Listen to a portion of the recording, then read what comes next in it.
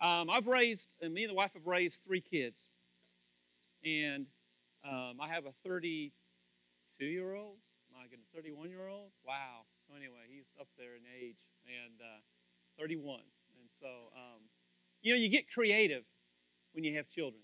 You're trying to put as much food on the table as you can because they are going to consume every ounce of it, especially boys. I don't know about girls. I don't know nothing about girls, but guys, when they can eat, they eat. And so I got really creative. I said, you know what? I'm going to stop by Aldi and pick up some off-brand stuff just to put out there and see what happens. So every Tuesday and Thursday night was my night to cook. The wife's cutting hair. It's my night to cook. So I went and bought that. Well, it was off-brand macaroni and cheese, okay? And so I just thought they would never know, right? So I made that up real good. I stirred it up real good. And I noticed as I stirred it, it was a different type of yellow than the other brand. It looked a little bit orange looking. And so I mixed it up real good, and I thought they'll never notice. They'll never notice. So I put it down there, and they sat down, and it didn't take 2 seconds. They're looking at each other like, what is that? Like, what is that? What is that? What is that? They go, Dad, that's fake. That's fake. I'm not going to eat it. And they didn't eat it. They would not touch it. And I get it because I didn't touch it either. I was like, I am not going to eat that. I mean, not that it wasn't good for you, I guess, but anyway. Have you ever been around somebody who's a fake? How about Judas Iscariot? Was he a fake? Yeah, he was a fake. And today in Revelation chapter 6, that's where we are. We're tackling the book of Revelation here at Red Church, and so we're on chapter 6. We've already seen, at the very beginning, we've seen Jesus himself walking amongst the candlesticks there in chapter 1. And the candlesticks are the churches, and so right now, if you don't realize it, Jesus is walking around the church. I don't see him. He's here. I wish we could see him right now. Wouldn't that be amazing to see the Lord Jesus? Matter of fact, one day, we're going to see him, and I cannot wait for that. But he's walking. So chapter 2 and chapter 3, he decides to write these letters to the church. We looked at those and the letters there, and go back if you want to refresh your memory on that. And then you got the chapter 4, where the throne room of God, and there he is on the throne. And then chapter 5, last week, they were looking at the Father had this scroll in his hand, and everybody in heaven's like, well, who can open it up? Who's worthy? Who's worthy? And, of course, we know it was Jesus Christ was the one who's worthy to open the seals and pop those 7 seals. And but today, as we look at chapter 6, we're going to start looking at what we call the tribulation period. And do you all have that diagram of the, go ahead and flash that up. So we're looking at this time period where right now we're at Red Church, and so we're still in the church age. Jesus has not come back yet. Just so you know, Thessalonians says, all right, that he has not come back yet. We will know when Jesus comes back, okay? You'll know, all right? And the whole world will know. And so right where that little curve intersects there, right there where it says the rapture going up, that is exactly when Jesus Christ will come back to get his church. The church will be gone, and then something called the tribulation will start for 7 years. And once that tribulation starts, there are all kinds of judgments that the Lord is going to put upon the earth, and he does that because he can't be other than what he is. He is the Almighty One. And so today, we're going to look at this chapter 6, just the first verse, and then we're going to make because here's the deal. When I was in high school, I had this English teacher, and you all don't go, you're reminiscing a little bit about high school. I'm kind of bring it back a little bit. My English teacher, he loved to use the record player. And he'd go, what's a record player? He would put a record on the record player, and he would play it, and we would read and follow in the book. And the one he loved the most was the play Macbeth. Have you ever read Macbeth? Or maybe in high school, and Macbeth, and Lady Macbeth, and He killed Duncan. He became the king of Scotland, and then he was remorseful, and then he went through the agony and the pain and all that record. The guy read the book or the play Macbeth to you as we followed along. It was terrible. It was gruesome. It was the last period of high school, right? And I looking outside, couldn't wait to leave, and that thing playing Macbeth. I couldn't stand every minute of it. But when you look at this, we need to know who's involved in this play. Who's involved in this tribulation period? Who are the players? We're not here. So who's here? What's going on in those 7 years? Well, you have this false, fake triad that forms. Have you ever heard the word Antichrist?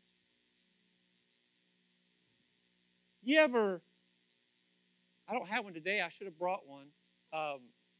You know the Monster cans? The big Monster drinks that y'all drink?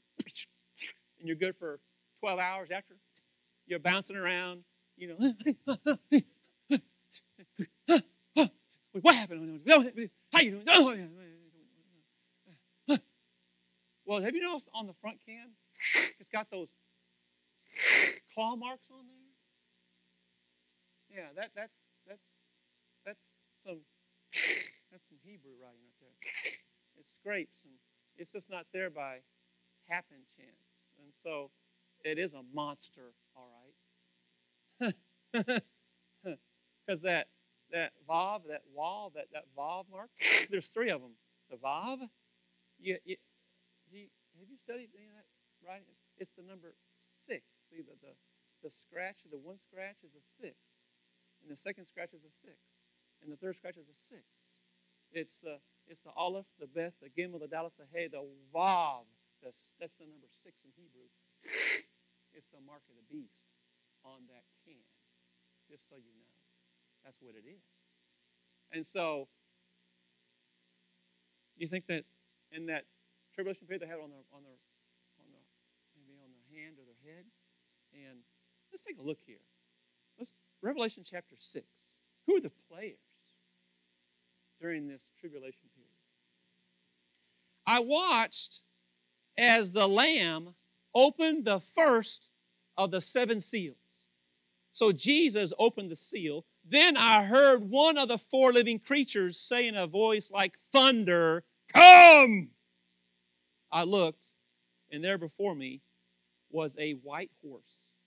Its rider held a bow, and he was given a crown, and he rode out as a conqueror bent on conquest. Commentators say that right there is the Antichrist riding his white horse. I was going to show you some slides of those who were important in years past who rode white horses, you know, the white stallions and all that, but I bypassed that. Looking here is one who wants something he cannot have. He creates a false triad and tries to be what he cannot be. The position he wants belongs to only one. He mimics the one he's trying to be, and he's thrown out and will eventually meet his doom. His goal now is to take as many with him as he can. The fake, the deceiver, the fraud. I know it's dramatic, right? I keep hearing that record player going around in my head. Well, you have this person who wants to act and be like God himself. He's so proud of himself. Have you ever been proud of yourself? Nothing wrong with that. But when it gets prideful to where you think you're something, you ever done that? You've seen someone walk around like got it going on. In your 20s, you're like, about 40, you're thinking, I got it going on. 50, I know I didn't have it going on. 60, what was I thinking? I got it going on, right? But here is someone who was created way back. And he creates this false triad. Because you know what he's trying to do? He's mimicking God. God the Father, God the Son, God the Holy Spirit. You ever heard of that? The Trinity. So here's Satan himself, the Antichrist, and the false prophet. See how he sets it up? Let's take a look at that today. And I don't like to give him any place in this pulpit area, but one thing I know, it's know your enemy. Know your enemy. Right? So, if there's any good intel in the house, it's right here. This has got some good intel. Matter of fact, as Sister Marie said, are you reading the Word? It's good for you. Matter of fact, it's amazing to me how many bits and pieces. There's a piece here, there's a piece there, there's a piece here, piece there. Isn't that crazy? How it's not like it's all written just perfectly. Like let's talk about the Antichrist. Okay, right here's a section of Antichrist. Right here's about the blessings of God. No, it's all over the place, and I like that because it's like searching for gold. Who likes to search for gold? I love searching for gold. It's great. Gold nuggets, that is, in the Word of God. So let's take a look here at this false trinity. There's Satan, the dragon, that old serpent, the devil. Then there's the Antichrist, the beast. Then there's a false prophet. It says in Revelation 16:13, it says this. Revelation 16:13 says, then I saw 3 impure spirits that looked like frogs. They came out of the mouth of the dragon, the mouth of the beast, and out of the mouth of the false prophet. John wrote that. John saw that. Like a frog. You ever seen a frog? A frog's kind of weird looking. I mean, frogs, especially those kind of, you've seen those, right? My science guy that I taught around all for years, Mr. Science, his name is Bob, Mr. Bob. And he had this green one, and this little dinky little green thing. What in the world? That's so cool. He was Mr. Science guy. He lives in my neighborhood. He's so cool. But this fake triad. So Satan himself, his main objective, you know what his main objective is? It's that first part of John 10:10 that says that what? He comes to steal, kill, and destroy. That's the objective. He was asked a question one time by God himself in Job 1:7. It says, the Lord said to Satan in Job, it says, where have you come from? Because everybody had to check in. Satan answered the Lord, from roaming through the earth, going back and forth in it. See, Satan desires to be worshiped, just like God the Father. He desires that. Matter of fact, let's take a look at his very beginnings. And in Isaiah 14, it says this. Isaiah 14:12 says this. It says that, have you fallen from heaven, morning star, son of the dawn? You have been cast down to the earth, you who once laid low the nations. This is talking about Satan himself. You said in your heart, I will ascend to the heavens. I will raise my throne above the stars. I will sit enthroned to the mount of assembly and utmost heights of Mount Zephon. I will ascend above the tops of the clouds. I will make myself like the Most High. He just keeps looking. He's real prideful. This is Satan himself. But you were brought down to the realm of the dead, to the depths of the pit. Matter of fact, he was thrown what? Thrown down here to the earth. And even in Ezekiel, he talks about how beautiful he is. He was the seal of perfection. He was a guardian cherub. And it says, though, his heart became very prideful. This guy, this angel, was beautiful. He was leading worship, singing. He was a cherub, the protector. Yet, in his heart, became prideful. And that is our what? That's our enemy. That's our enemy. Matter of fact, Jesus said in Luke 10, he goes, I saw Satan fall like lightning from the sky. Can you imagine being there? When he looked at him and said, you don't belong here. Get out of here. And he cast him down to the earth. What would that look like? Lightning from the sky. Well, what about his angels that Satan has? He does. Then war broke out in heaven. Michael and his angels fought against the dragon, and the dragon and his angels fought back. So don't you know that he had a third of the angels that went with him? Isn't that messed up? Is it just me, or is it just you that sits around and thinks, okay, that happened back then? What's to say that an angel today couldn't rebel against God and do the same thing? Isn't that weird? I don't want to throw any kind of wrenches in your theology, but isn't that kind of weird to think that could happen in heaven? War in heaven? That's the last place I'd want to have war. But there was the war, and he was cast out of heaven. What's his character like? What is Satan like? He is the adversary. He's the one who opposes and attacks. Matter of fact, the word says that he prowls around like a roaring lion, seeking whom he may what? Devour. That's our enemy. He's our enemy. Pastor James, why are you telling all this? You need to know your enemy. You need to know what he's trying to do. He wants to kill your family. He wants to destroy your family. He wants to come in and cause havoc in your family. Well, what can I do as a Christian? What can I do? You know what you can do? I don't usually wear a coat. It's too hot today. You can read this word. You can pray this word. You can get together in twos and threes, pray together. You can believe together. You can speak in tongues.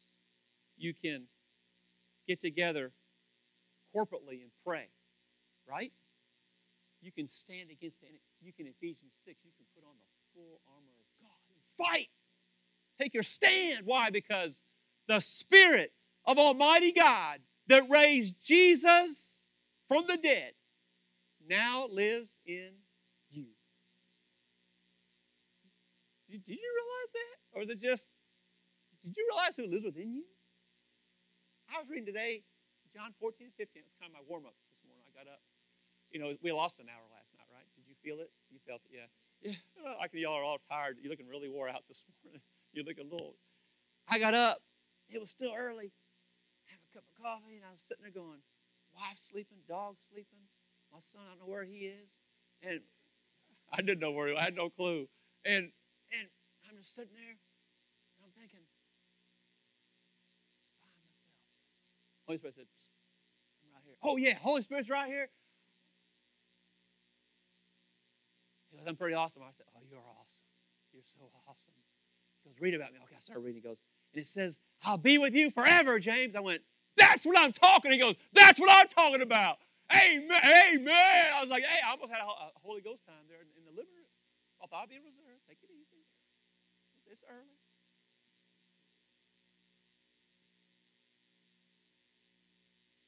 Yeah, this adversary, he likes to slander.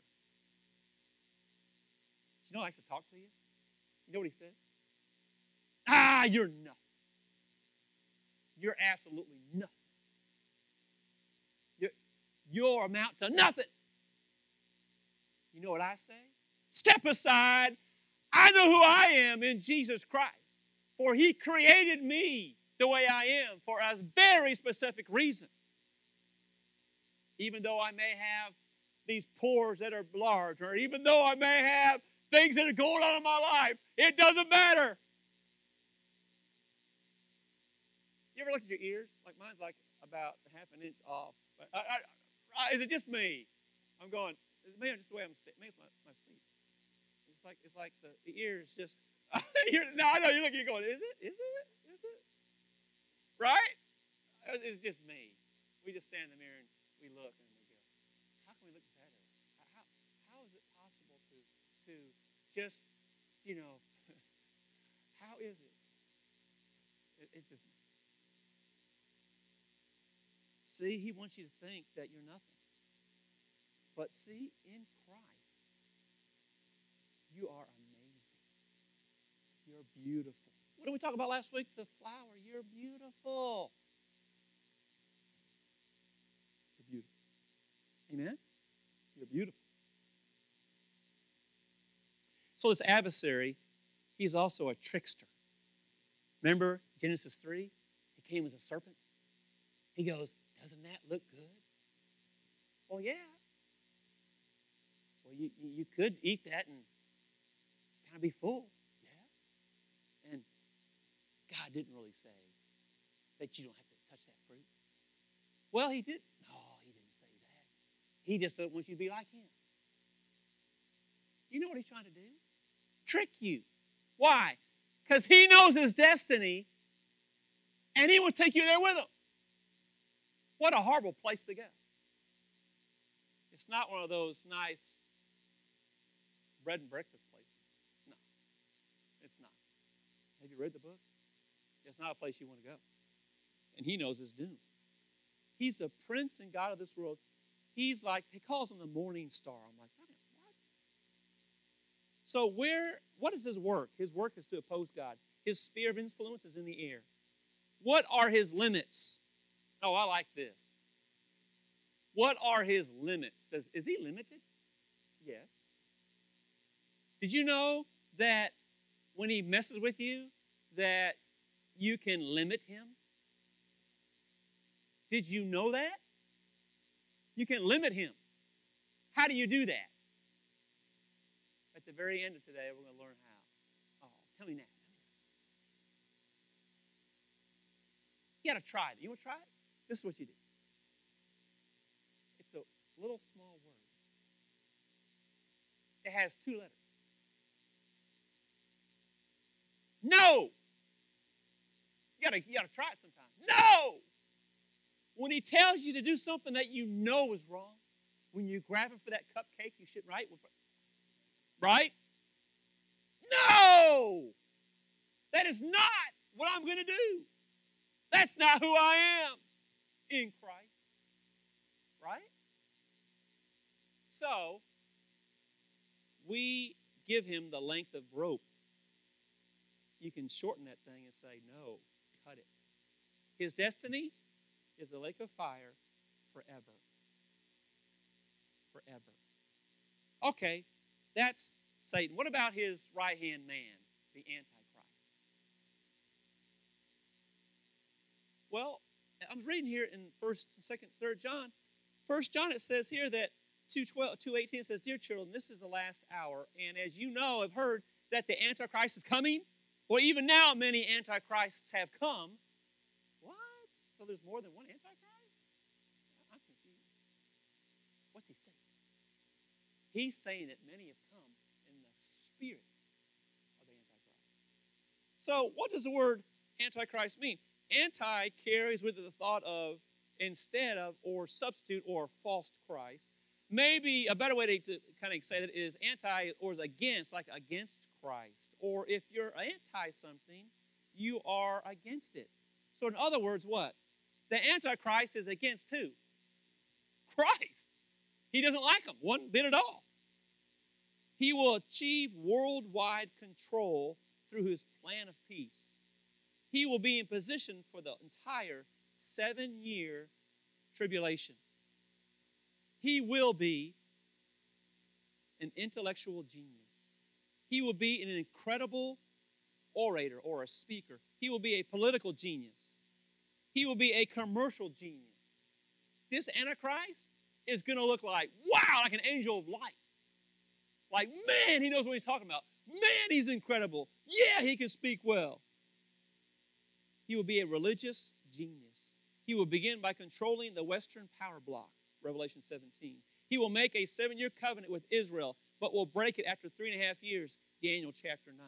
He will attempt to destroy all of Israel, Revelation 12. He will destroy the false religion system so that he may rule unhindered, Revelation 17. He will set up himself as God, Daniel 11. He will briefly rule over all the nations, Psalm 2, Daniel 11. He will utterly be crushed by the Lord Jesus Christ himself in the battle of Armageddon, Revelation 19. He will be the first creator thrown into the lake of fire, Revelation 19. He will be a master of deceit, 2 Thessalonians chapter 2. He will be profane the temple in Matthew 24. He will be energized by Satan himself, Revelation 13. He will do everything according to his own selfish will, Daniel 11. He will have no regard for God and all in his fathers, Daniel 11. He will proclaim himself to be God himself and a God of all power, Daniel 11. This guy, this Antichrist, is what? Is a person.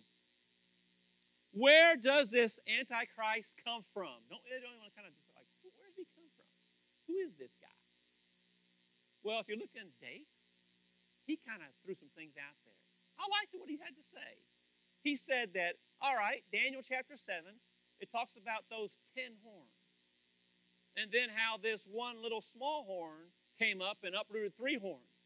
You're like, what? Well, Daniel, chapter 8 kind of discusses a little bit of that and says that those horns were kingdoms. And those 3 horns and the one's 4 horns, and those 4 horns, you're like, what are you talking about, Pastor Jay? These are kingdoms that are already in existence. And those, he says, are Greece, Turkey, Syria, and Egypt. And Dakes thinks the Antichrist is coming from Syria. I have no idea, but he's coming from one of those places, Greece, Turkey, Syria, or Egypt. Keep your eyes on that. We won't be here, thank the Lord for that. So this false trinity also has this other person that's a prophet that likes to prophesy and to be able to speak well as well. He's called the second beast, and the false prophet will look like the lamb and will speak like a dragon. And the false prophet's duty is to cause inhabitants of the earth to worship the first beast, and thus fulfilling the third part of the false trinity. This is what? A wolf in sheep's clothing. Enough of that. That's our enemy. So, if he was mocking the Lord, then what is the true and living and powerful and awesome Trinity? It's God the Father, it's God the Son, it's God the Holy Spirit. God the Father, the great provider. You read in the Old Testament, he's always what? Providing for his people. Just the fact you're here today, you're provided for. You have food to eat, a place to live. We're blessed. God a provider. Matter of fact, when he took care of the Israelites, their clothes never wore out, and their shoes never would wear out. It says in 1 John 4, 7, and 8, God's love for us. It says, dear friends, let us love one another, for love comes from God, and everyone who loves has been born of God and knows with God. He that loveth not knoweth not God, for God is love. You know what? He loves us so very. He's all about love. He's all about that.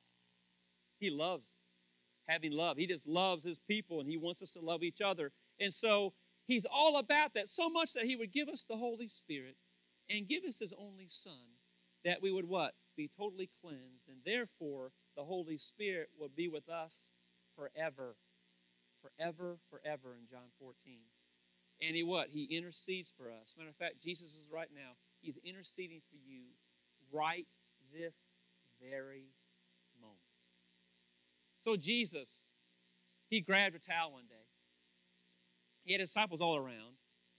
And he took that towel and he put it around his waist. And he bent down and he washed his disciples' feet. Would you want someone to wash your feet? I don't know. My feet the other day weren't looking too good. Right? Matter of fact, I got out at QT the other day. Going to put some gas in my car. Going to get me a quick drink. And I noticed on the ground, it was disgusting. Somebody, I guess, was fueling their car, and they must have swung out their seat there, and they must have got their clippers out. And they were huge toenail clippings. They weren't finger. They were like the hanging kind. You know, I'm talking about, like those, when you get older, those yellow kind. I'm going, oh. Can you imagine? Oh, love your brothers. You know, we got Alex back. He's another 4 years in the military. Thank you for serving the country. Let's just wash his feet, and he hasn't took care of his feet in 25 years. Oh my gosh! There's that toenail. He's trying to get that world book record, the longest toenail ever. Got to cut that toenail off and kind of wash it a little bit. Get the toe jam out. Oh yeah, Alice, we love you, man. Rub it down. Lord bless you. On the next one. There's Sully. Oh my gosh.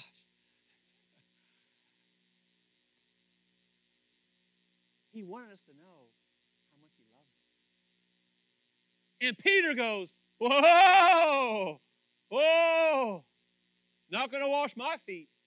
Brother Chris, would you come? Not going to wash my feet. And the Lord Jesus said, Peter, it's me. Oh, yeah, I'm going to wash your feet. Where's that bowl of water? Wash your feet. I forgot. That was good, right? I didn't even think about that. That's good. And Peter's like, no. And Jesus said, hey, unless I wash your feet, you have no part of me. You have no part. None. Zero. Peter said, well, not just my feet, but my hands and my head too. Then wash away, Jesus. I like Peter. I'm kind of like Peter. Stubborn Peter. Is that you? Stubborn Peter. Wife gets upset. I'm not moving. She's wrong and I'm right. 1 hour goes by, 2 hours. Sun's getting close to going down. And she says, sun's going down. You know, the Bible says, don't, yeah, you know that part of Scripture. Don't. Yes, beautiful night, isn't it, honey? God, sure good. I'm still right.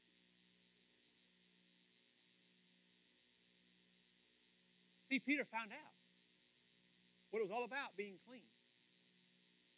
Because, see, he didn't want to miss that boat. That good old gospel ship. That's Imperials, by the way.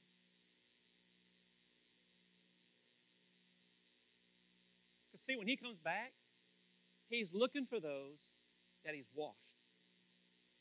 I know those pair of feet. I washed those feet. Come on. Has he washed your feet? Have you allowed him to wash your feet?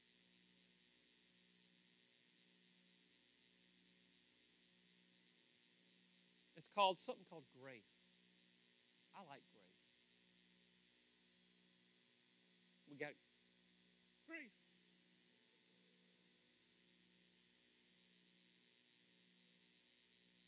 It says in Titus 2, it says, for the grace of God has appeared. Yeah, it has.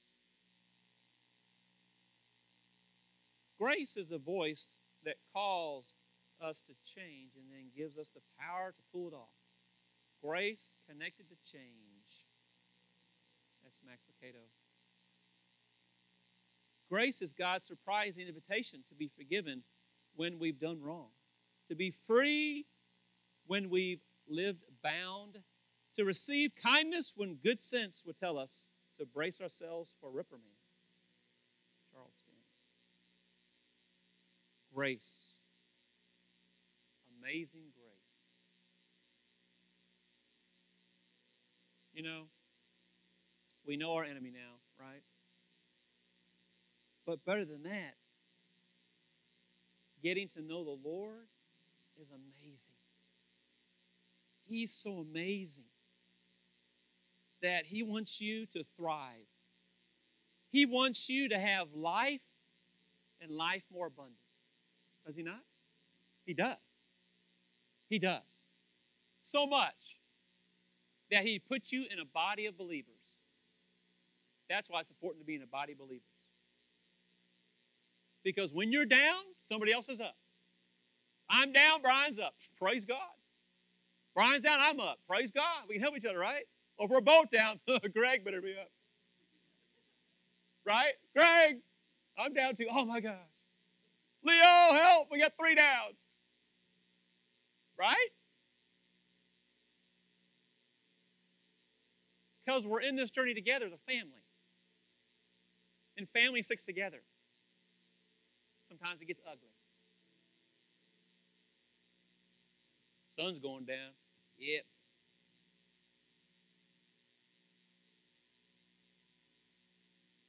Sun's going down. Folks, the day's almost over. Meaning, time's almost over. Jesus is coming back. And this false one that wants to take you to be where he's at, he ain't got nothing to offer. He has nothing to offer you. Would you rather have, okay, this or that? Would you rather have, I'm thinking, he ain't got nothing. Love, joy, peace, patience, gentleness, goodness, kindness. Yeah. Hatred, discord. Whatever, right? Is there any comparison? I don't think so. So we have to practice. It says in verse 12, it says, it teaches us, what does the grace teaches us to say no to ungodliness.